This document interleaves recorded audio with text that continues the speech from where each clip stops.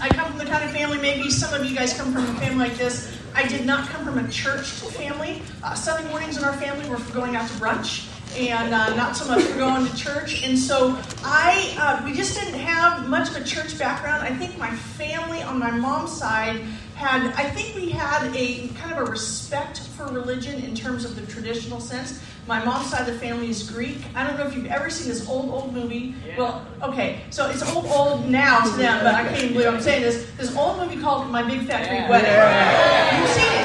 If you've seen My Big Fat Greek Wedding, you have met My Big Fat Greek family, okay? I'm not even kidding. I went to see the movie with My Big Fat Greek family. We walked out, and my aunt said, it's like watching home movies, you know? And so there was a little bit of time when I was growing up, because my grandparents were in a Greek Orthodox church, but my mom did not raise us in church. But every once in a while, Grandma would get edgy that we hadn't been. So Mom would dress us up, take us to church. Most of the service was in Greek. My family, my generation did not learn Greek. The only Greek we ever heard that was when Grandma and Grandpa were fighting, and those were not words you're going to hear in church. You know what I'm saying? So as soon as the Greek started flying, all the kids started flying because, right, get out of the way, there's something going on.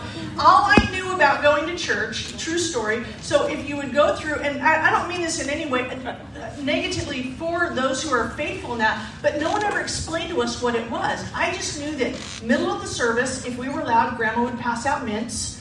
At the end, you got bread, and then you went to lunch. That's what church was to me. It's just food. I mean, I'm like, okay, well, sign me up for that. I mean, I'm good with that. But there was never any real understanding of who and what God is and was in our lives. So I go into high school. I'm in high school, 4 years of high school. I don't remember meeting one Christian. If anybody in my high school knew Jesus, nobody was talking about him. So I graduate from high school. I have no real knowledge of who this God is or what all this means. I just, I know there's a little bit of something about church and Christianity somewhere in our nation. But I leave my campus. I step off my university campus, or off my high school campus, onto my university campus, and I tell people all the time that God was the farthest thing from my mind. I love to tell people, though, that I was not the farthest thing from His. I stepped onto my campus. In fact, let me tell you this, true story. Before I ever stepped foot onto campus, someone from Chi Alpha was praying for me. The RA in my hall, my freshman hall, a guy named Dennis, he was the RA. He was a part of Chi Alpha, and before we ever got on campus, literally before day one, he had gone through our little section in the hall, and he had prayed over every one of us. Yeah. He prayed over our rooms. He prayed over our beds. He prayed over our desks. He literally, now this was back in the day, back when, like you guys now, to get a roommate, I think you go online and maybe find somebody like that. We used to chisel it out on a tablet, you know what I mean? When it was like, what are you messy or are you neat? I am neat, you know what I mean? And so we had these cards we had to fill out about kind of our preferences, and then Dennis told us later, he literally took all the cards and he laid his hands on them and said, Jesus, help me know who to put together as roommates.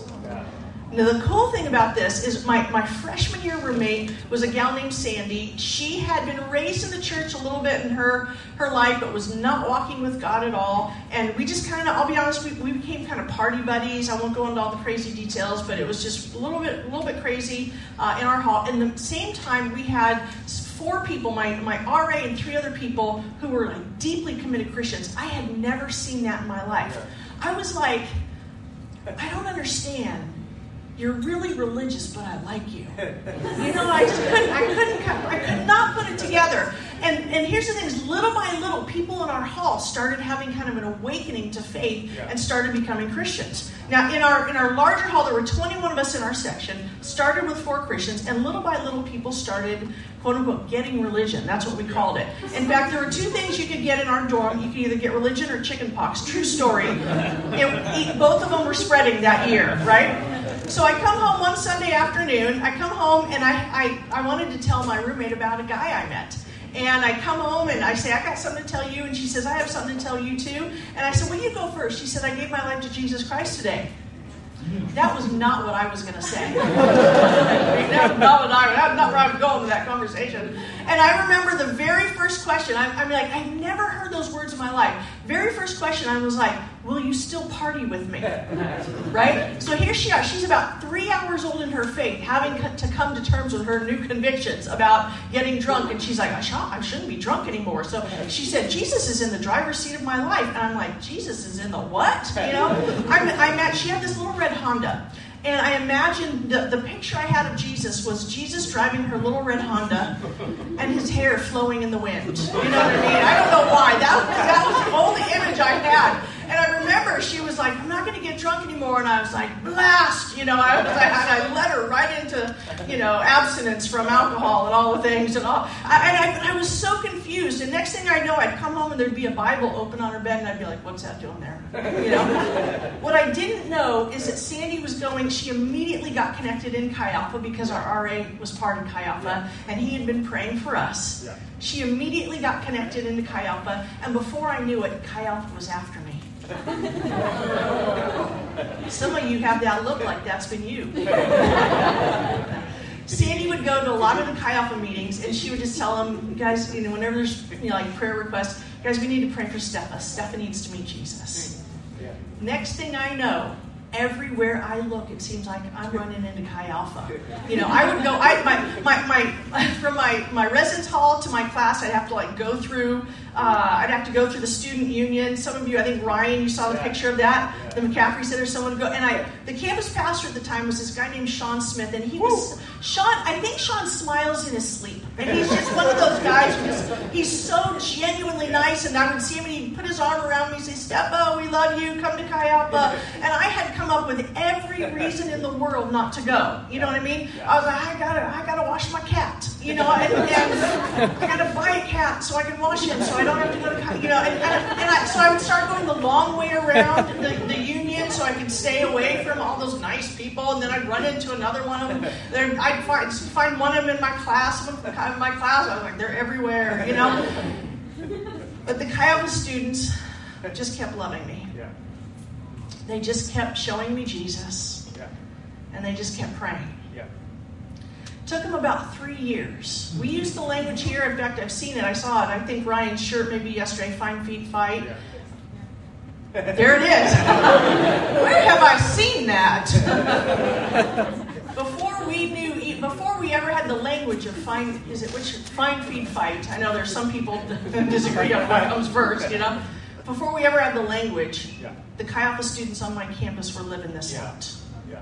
And for 3 years, they loved me. They showed me the life of Jesus, and they prayed for me. 3 years, because I'm hard-headed. It took them 3 years to keep loving me.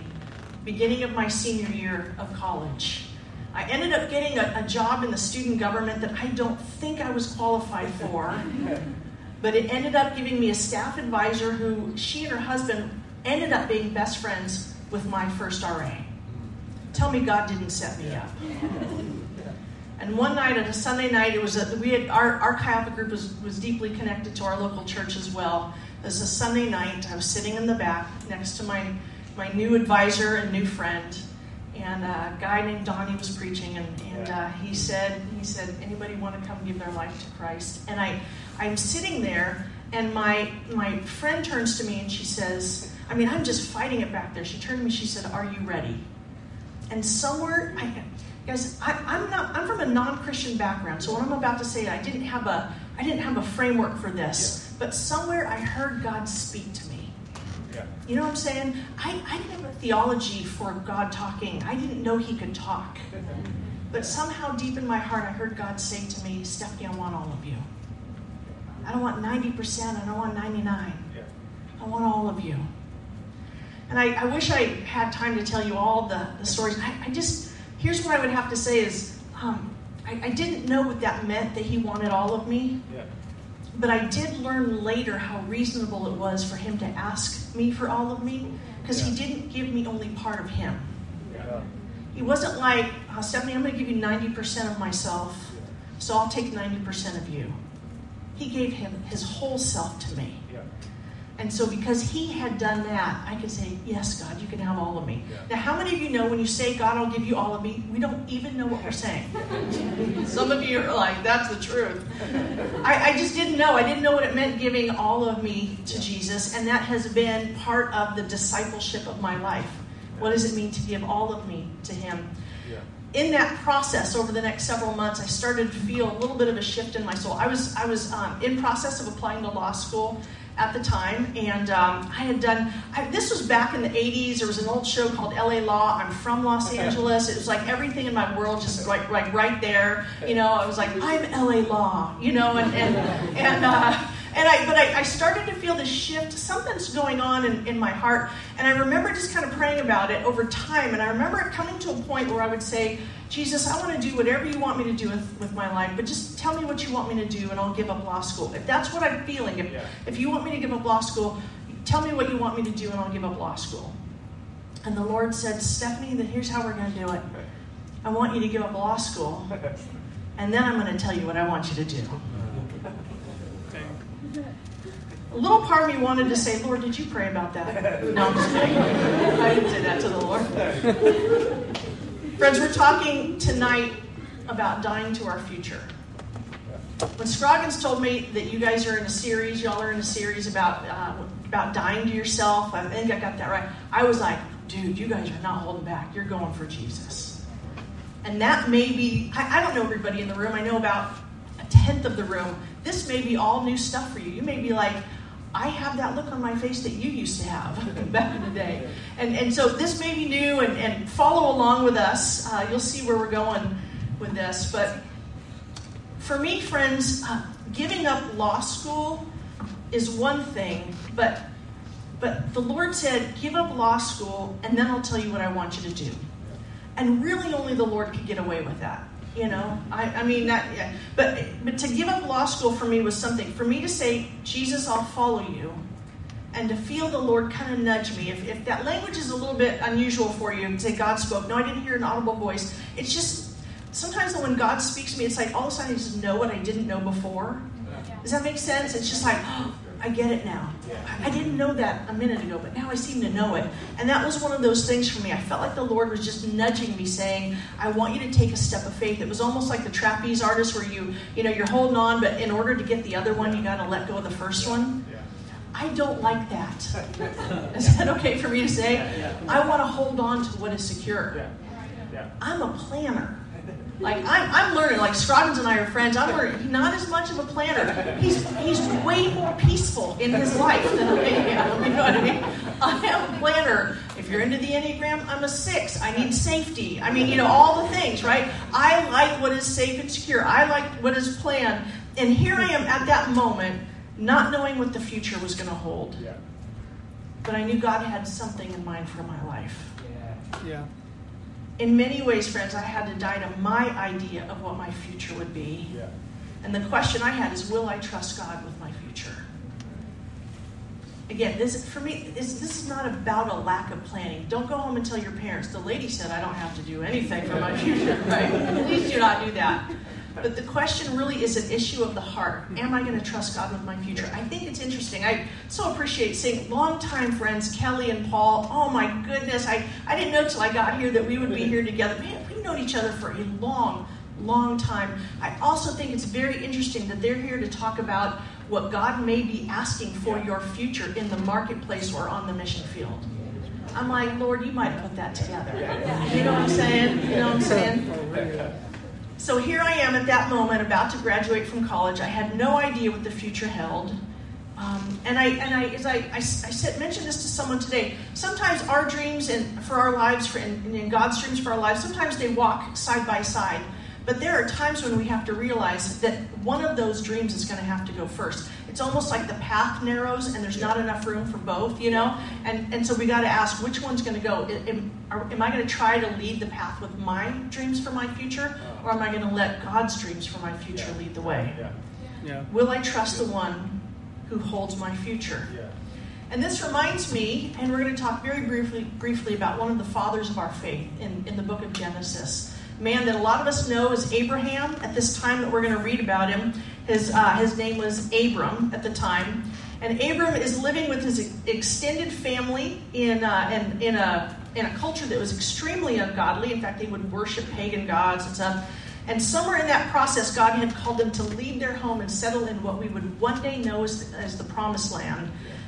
They didn't make it to the Promised Land when they first left home. They settled somewhere else. And this is where we're going to pick up the story in Genesis 12, starting in verse 1. We're going to read through 5 verses. It says, "The Lord had said to Abram, 'Go from your country, your people, and your father's household to the land I will show you.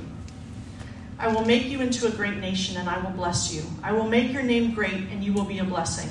I will bless those who bless you, and whoever curses you I will curse, and all peoples on earth will be blessed through you.' So Abram went as the Lord had told him, and Lot, his nephew, went with him. Abram was 75 years old when he set out from Haran. He took his wife Sarai, his nephew Lot, all the possessions they had accumulated, and the people they had acquired in Haran, and they set out for the land of Canaan, and they arrived there." So God says to Abram, "I want you to leave your country, your people, your father's household." In other words, leave what is home, leave what may be comfortable, leave what may be familiar, and go to the land I will show you. God didn't really give the destination there in that equation, did he? You know what I'm saying? I'm going to go back and repeat what I said earlier. That's not the part I like. You know, I want you to leave what is familiar and comfortable. I want you to leave what you call home and go to the land I will show you. How about you show me now? You know what I'm saying? Is that okay? So, and go to the land I will show you. Very little clarity in the destination. Like Stefan wants the details. But friends, there is an element of dying to what is known and comfortable to follow God into the future. There really is. So what does it mean to die to our future? And what does it mean to trust the one who holds our future? I want to look at 4 things here briefly tonight. I kind of view it like maybe points of a square. If you're into baseball, think about we're going to run the bases here. We're going to start at home, we're going to run the bases. Go Cubs, I see it right there. All right. I want you to view what we're going to talk about through 4 things. Direction, timing, attachments, and purpose. Let's talk about directions for a minute. How many of you want to know the will of God? Yeah. I mean, I'm sorry, I shouldn't do that because anybody who didn't raise their hand, you know what I mean? Well, I didn't raise my hand, so they're going to think I don't want the will of God. But I would say in all my years of working in Chi Alpha with university students, this is one of the things I hear the most. How do I know the will of God? And people ask this about their major. They ask it about potential marriage. In fact, I remember when I was in our Chi Alpha group that I was working in California. I'm sure this has never happened here, but I had, every once in a while someone would come to me and say, "I really feel like the Lord put this person on my heart for marriage." Now, that sometimes they weren't dating or anything like that. There was one particular week when 3 young women came to me to tell me the Lord had put a certain young man on their heart for marriage. And I was like, by the 3rd person, I was like, the Lord is working overtime this week. You know what I mean? Because sometimes that's a genuine question. You're like, I feel a sense of attraction to this person. I think maybe that there could be something. Is this the will of God? Sometimes it's a major. Sometimes it's marriage. Sometimes it's, are you calling me into the ministry or into the marketplace? I think, friends, we want to do the will of God. And in fact, I've heard many people say over time, I'm afraid that I will miss the will of God. But I wonder if we aren't asking the right question.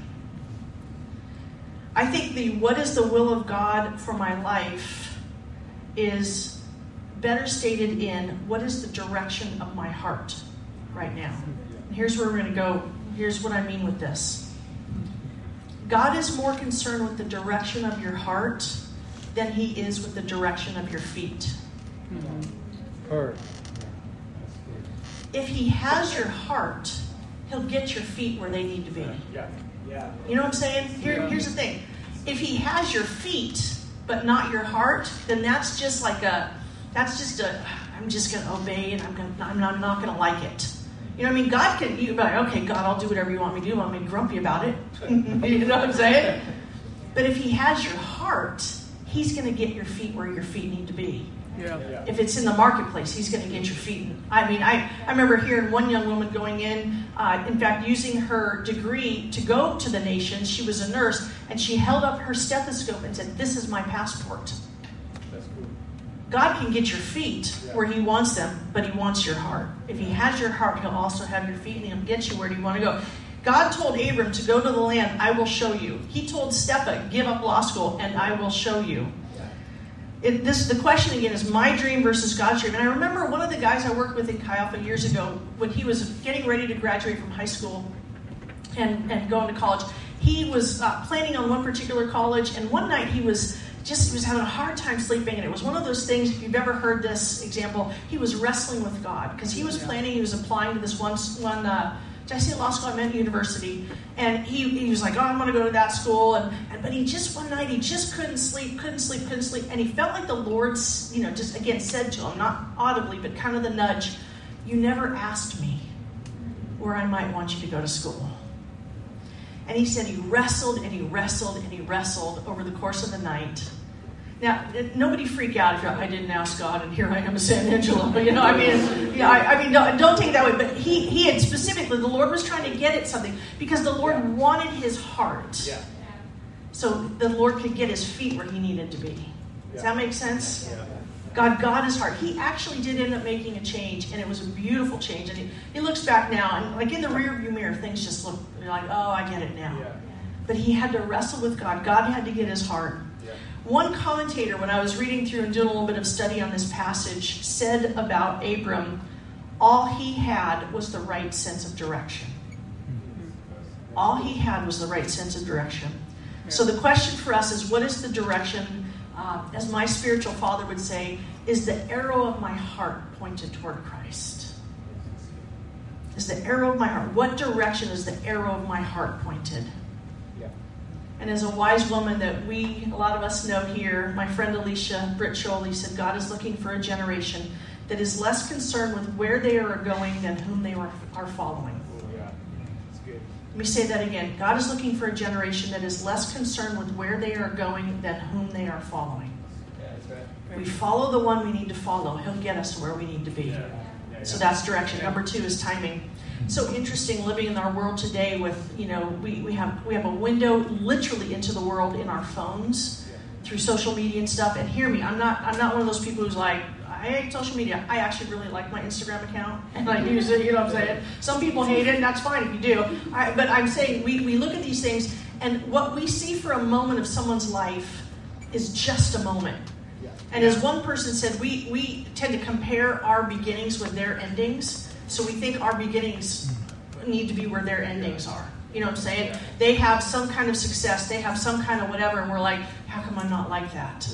Yeah. How come it's interesting. The Apostle Paul talks about in Romans, he says, do not be conformed to the world, to the patterns of this world, but be transformed by the renewing of your mind. Yeah. I think a lot of times people use that to address behavior.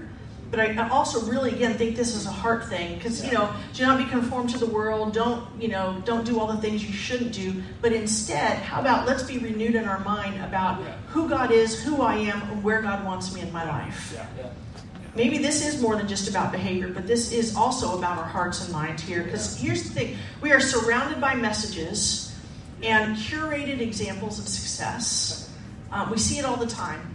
Again, as I said, we see it all the time. You hear about someone who, quote unquote, is successful, and we have no idea what it took them to get there. Yeah. And we honestly, here's the thing, we don't know if their character can sustain the success they have. Yeah. You know what I'm saying? Yeah. I hate it in kind of our line of work in ministry. It breaks my heart every time I hear of a man or woman of God, a minister of the gospel, who just kind of blows up and blows out. Yeah. And sometimes it's because it's much more, it feels better to look really successful. Yeah. Rather than letting God do the work in the kind of in the underground part. Now here's a picture, I saw this. Do the next picture. I love this. I took this picture. It is a sunflower field in just outside Grand Forks, North Dakota. I went by it and I was like, that is stunning. But I learned something about these sunflowers I thought was so interesting because I think they're so beautiful, and they were right at the time where it's like peak and everything like that. What you see is these sunflowers at their best. Yeah. You don't see the development it took to get there. Yeah. You know what I'm saying? Yeah. You don't see the fact that at some point they were seeds buried in darkness. Yeah.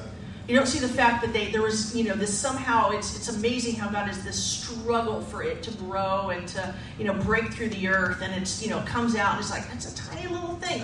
When it comes out from the earth, it doesn't look like that. It needs time to grow. It needs time to be nurtured. It needs nourishment in the midst of that. In fact, one of the things I found interesting, I learned this, is before the sunflowers, as they're growing, but before they bloom, they position themselves toward the sun because they need that nourishment.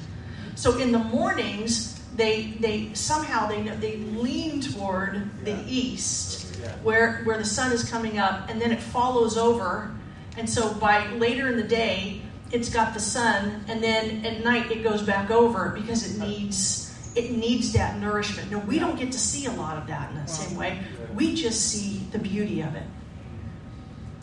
There's a lot that God wants to do in us in the places no one ever sees. Yeah.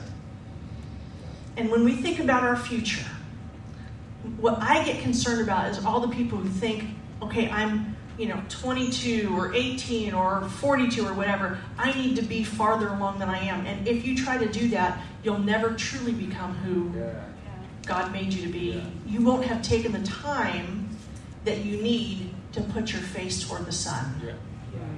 Does that make sense? Yeah, that's good. You need to position yourself with your face to the sun in order to be able to bloom. That's good. So we have direction, we have timing. The third is attachments. God called Abram to leave what was known, his country, his people, his father's household. And friends, I think it's entirely too easy to get attached to the things that make us feel comfortable or valuable.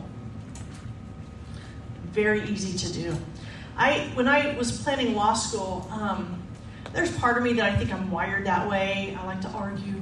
You know what I mean? But also there are parts of me that really liked the power of it and the money. Yeah. Now, if you're in pre-law and you can do that with Jesus, do that with Jesus, because heaven knows we need some good Christians in the legal system. You know what I'm saying?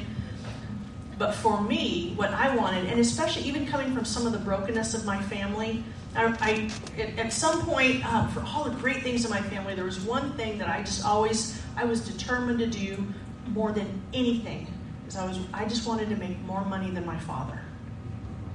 It was like this inner vow that I had. I'm going to make more money than him. So for me, what rather than just saying, I feel like I would be good, I'd be a good service to the world as a lawyer, that's one thing. Another thing is, I want the power and I want the money and I want to make more money than Dad.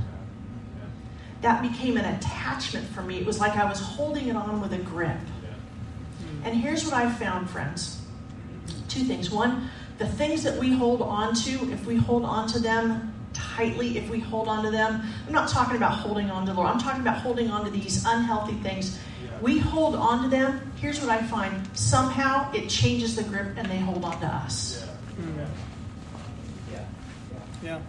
The other thing I've learned is that for me to be able to really give myself to God, here's the image I use. It's hard for me to lift my hands in worship and praise and surrender if I've got my hands clenched around the things I don't want to give up. It's like this. God, I worship you, but don't open my fingers. I want to worship God. I want to surrender to God. I want to praise God with my hands wide open because I'm not holding on to anything. I just want to give him myself. Abraham left what he knew because he understood that God's presence and his promise were more important. So we have direction, we have timing, we have attachment. You guys doing okay? I feel like we went deep. Everyone okay? Everyone feel? Be encouraged. Everyone smile. Okay, good. Excellent. We have direction, we have timing, we have attachments, and the last thing is this: purpose. In fact, it's interesting today we sang, you turned my weakness into purpose. We sang that today. Yeah. You all didn't know I had this point in my sermon tonight, did you? Talking about purpose here. The Lord said to Abram, I will bless you to be a blessing. It was like God was saying, Abram, here's the deal. I love you. It's not about you. You know? Yeah. I mean, really, have you ever felt like the Lord was just kind of like, I love you, it is not about you, you know? That's what he was saying. I love you, it's not about you, but I will bless generations after you. Yeah. I'm going to bless you so you can be a blessing for others. Now, hear me when I say that, because hear me when the Lord says that. Like, hear the Lord when I say it. He said, I will bless you so you can be a blessing. It's not, I'm going to begrudgingly bless you. You're a project. You know what I mean? You're a pawn in my grand chess game. You know, I'm going to bless you so you can also be a blessing. Yeah. You're not missing out on the blessing. You get to be a part of that, but God gets to bless people through you on that. Yeah. You are a vessel of my blessing. You get blessed, and you get to bless. You know? And again, here's my thing. I feel like the Lord's asking me to leave law school. I don't know what the future is. At the time I was 22 years old, I'll be honest, it was the second semester because I gave my life to Jesus first semester of my senior year. During the second semester, I started to feel like something shifted. I will say that March and April of your senior year of college is not the best time to change your major. Not if you don't want to freak your parents out. Hello? You know what I'm saying? But I remember it was April 2nd when I called my dad and was like, I know, I'm not going to go to law school. April 2nd, you know what I mean? But I graduated in early May. He's like, are you crazy? I might be, you know, I feel like the Lord is saying this, you know. And I remember it was April 2nd because it was my sister's birthday. My poor sister had to have that on her birthday. And, but at 22 years old, I'm thinking I've got close to 50 years worth of kind of work life in that. Yeah. All I know is that God is asking me to take this step, and he gave me direction for 1 year. He said, I want you to go back and be a hall director on the hall. And so Ryan has been there, my campus. I don't know if anybody else on my campus, University of the Pacific, in this little university in the middle of California that almost no one's ever heard of, except that in addition to me, some folks named Eli and Mary Gautreaux, I don't know if you know them. Eli and Mary were students at my campus when I was there. So God says, go back and be a hall director. And so I had 1 year that I knew that God wanted me to do there. We had a change in our campus pastors. A guy named Sean Smith had just left, and a guy named Kurt Harlow came in. Kurt was the new campus pastor. Our whole group was kind of like, just kind of a little bit shaken up. We're kind of starting over. We did not have a DTC, I got that right, discipleship training class. We didn't have that, but I felt like I needed to just offer a small group in my residence hall. There were 70 students in my residence hall. Of the people who wrote out the cards or chiseled out on rock, 69 of the 70 did not proclaim any faith. And so here I am. I had one young woman who proclaimed having some faith. She sounded to me like she had faith in Jesus, but had not yet found life in Jesus. Yeah. You know what I'm saying? There is a difference, right? She had faith in Jesus. She had not yet found life in Jesus. 69 other people who claim no religious anything, and there's me, brand new Christian. And all I know is that God has sent me into this little building, Casa Werner, as it's called. And I didn't know. I was like, well, I have a small group because that's what we do, right? You know, we didn't have DTC, so I didn't go through any training. My campus pastor took a yellow pad, wrote one page. 2/3 of it was how do you lead a small group, and then the last third, I kid you not, pray.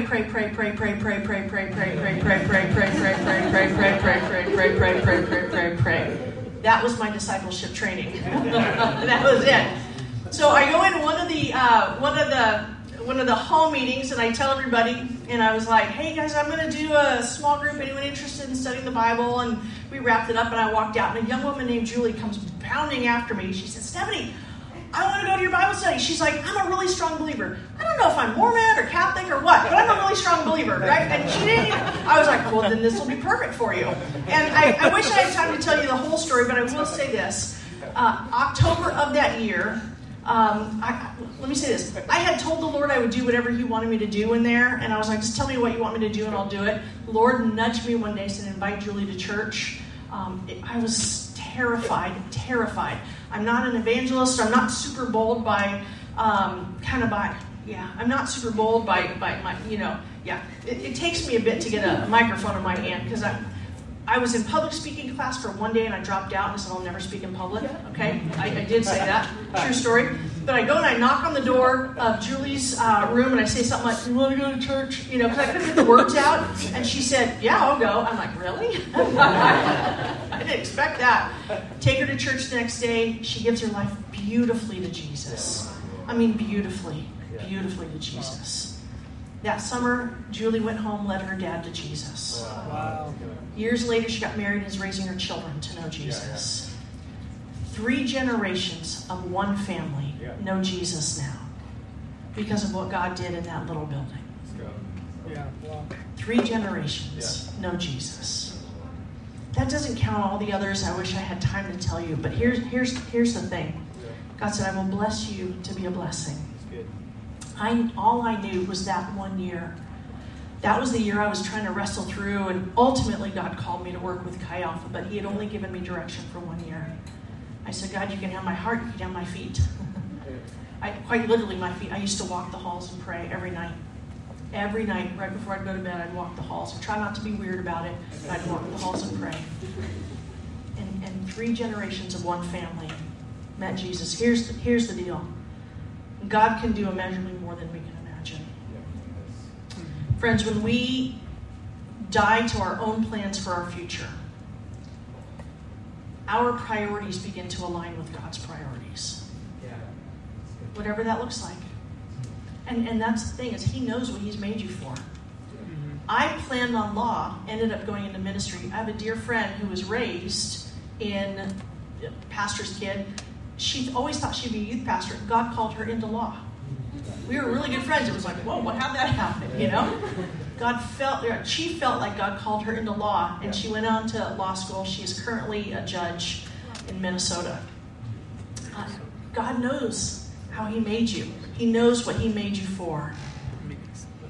When we die to our own plans, our priorities align with God's priorities. Yeah. God does turn, as we sing, our weakness into purpose. For me, it was, I got to make more money than Dad. That was my weakness. God turned my life into something of purpose. So what does it mean? How do we know that we can die to ourselves, die to our futures? I will say this. We become like what we behold.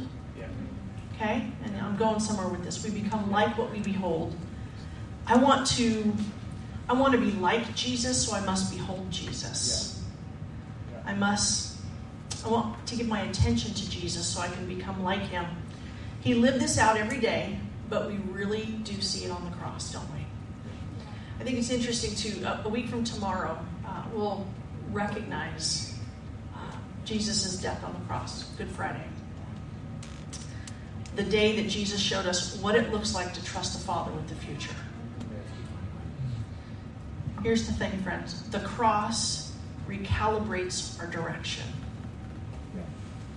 I look at the cross, I can't help but to think, God, I want to go wherever you are. If you love me that much. If I'm going this way, I see the cross, okay, I'm going this way now. The cross recalibrates our direction.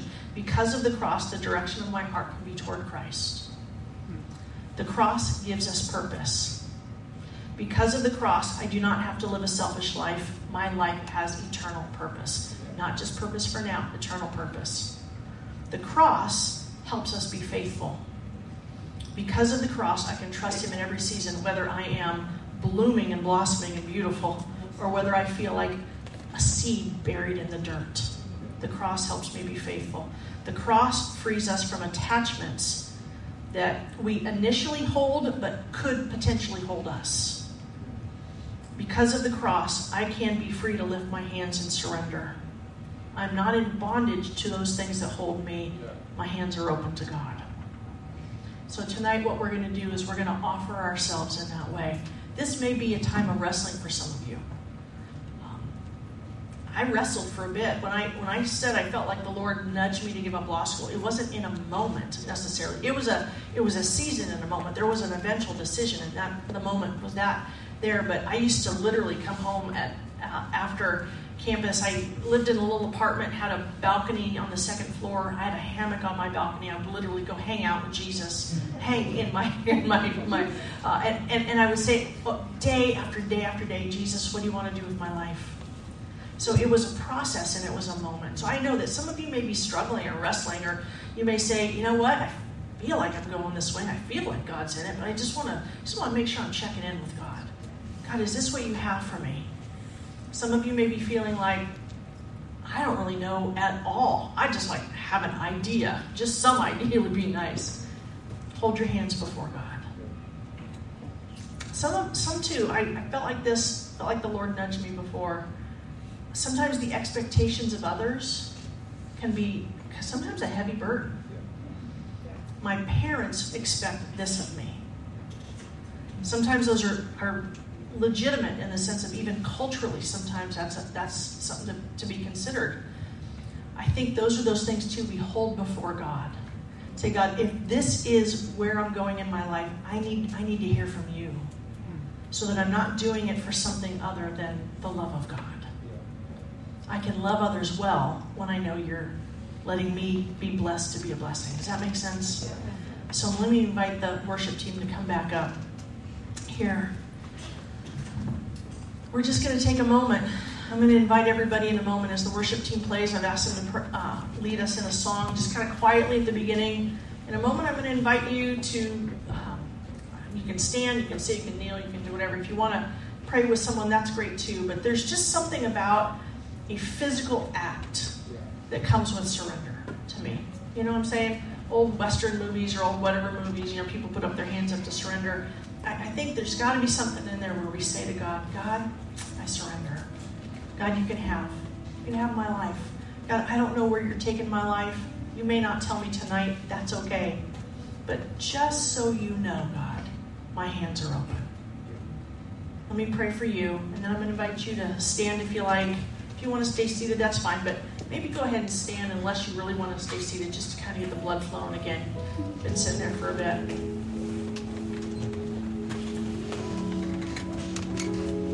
Friends, we stand before the cross knowing that because of the work of Jesus on the cross, we have a future, an eternity in the presence of God. And let me say this, eternity does not begin when our last breath ends. Now, today, my future with Jesus is sure. And I want him to be able to say, yeah, I have her heart, I have his heart, and I planted their feet. So God, that's our desire today. God, have our hearts, we lift our hands. God, my hands are open tonight. I don't want to hold on to anything. I don't want to miss the opportunity to offer myself in surrender by clenching something. God, what I have for my future, if it can't be entrusted to you, then do I even really want it? Here tonight. So friends, just as you interact with the Lord, as you interact with God's Spirit, offer yourselves. Lift your hands. At some point, if you just feel like, I can lift my hands and surrender to God. If you feel like that's a struggle, ask God to show you what's going on in your heart. God, I feel like I'm wrestling. I'm not sure I do trust you. God, I'm not sure I know. God, I'm not sure you really do want the best for me. I'd be honest with God about that and let the Holy Spirit just come in and bring light, bring correction, bring hope, bring trust. He's really good at that.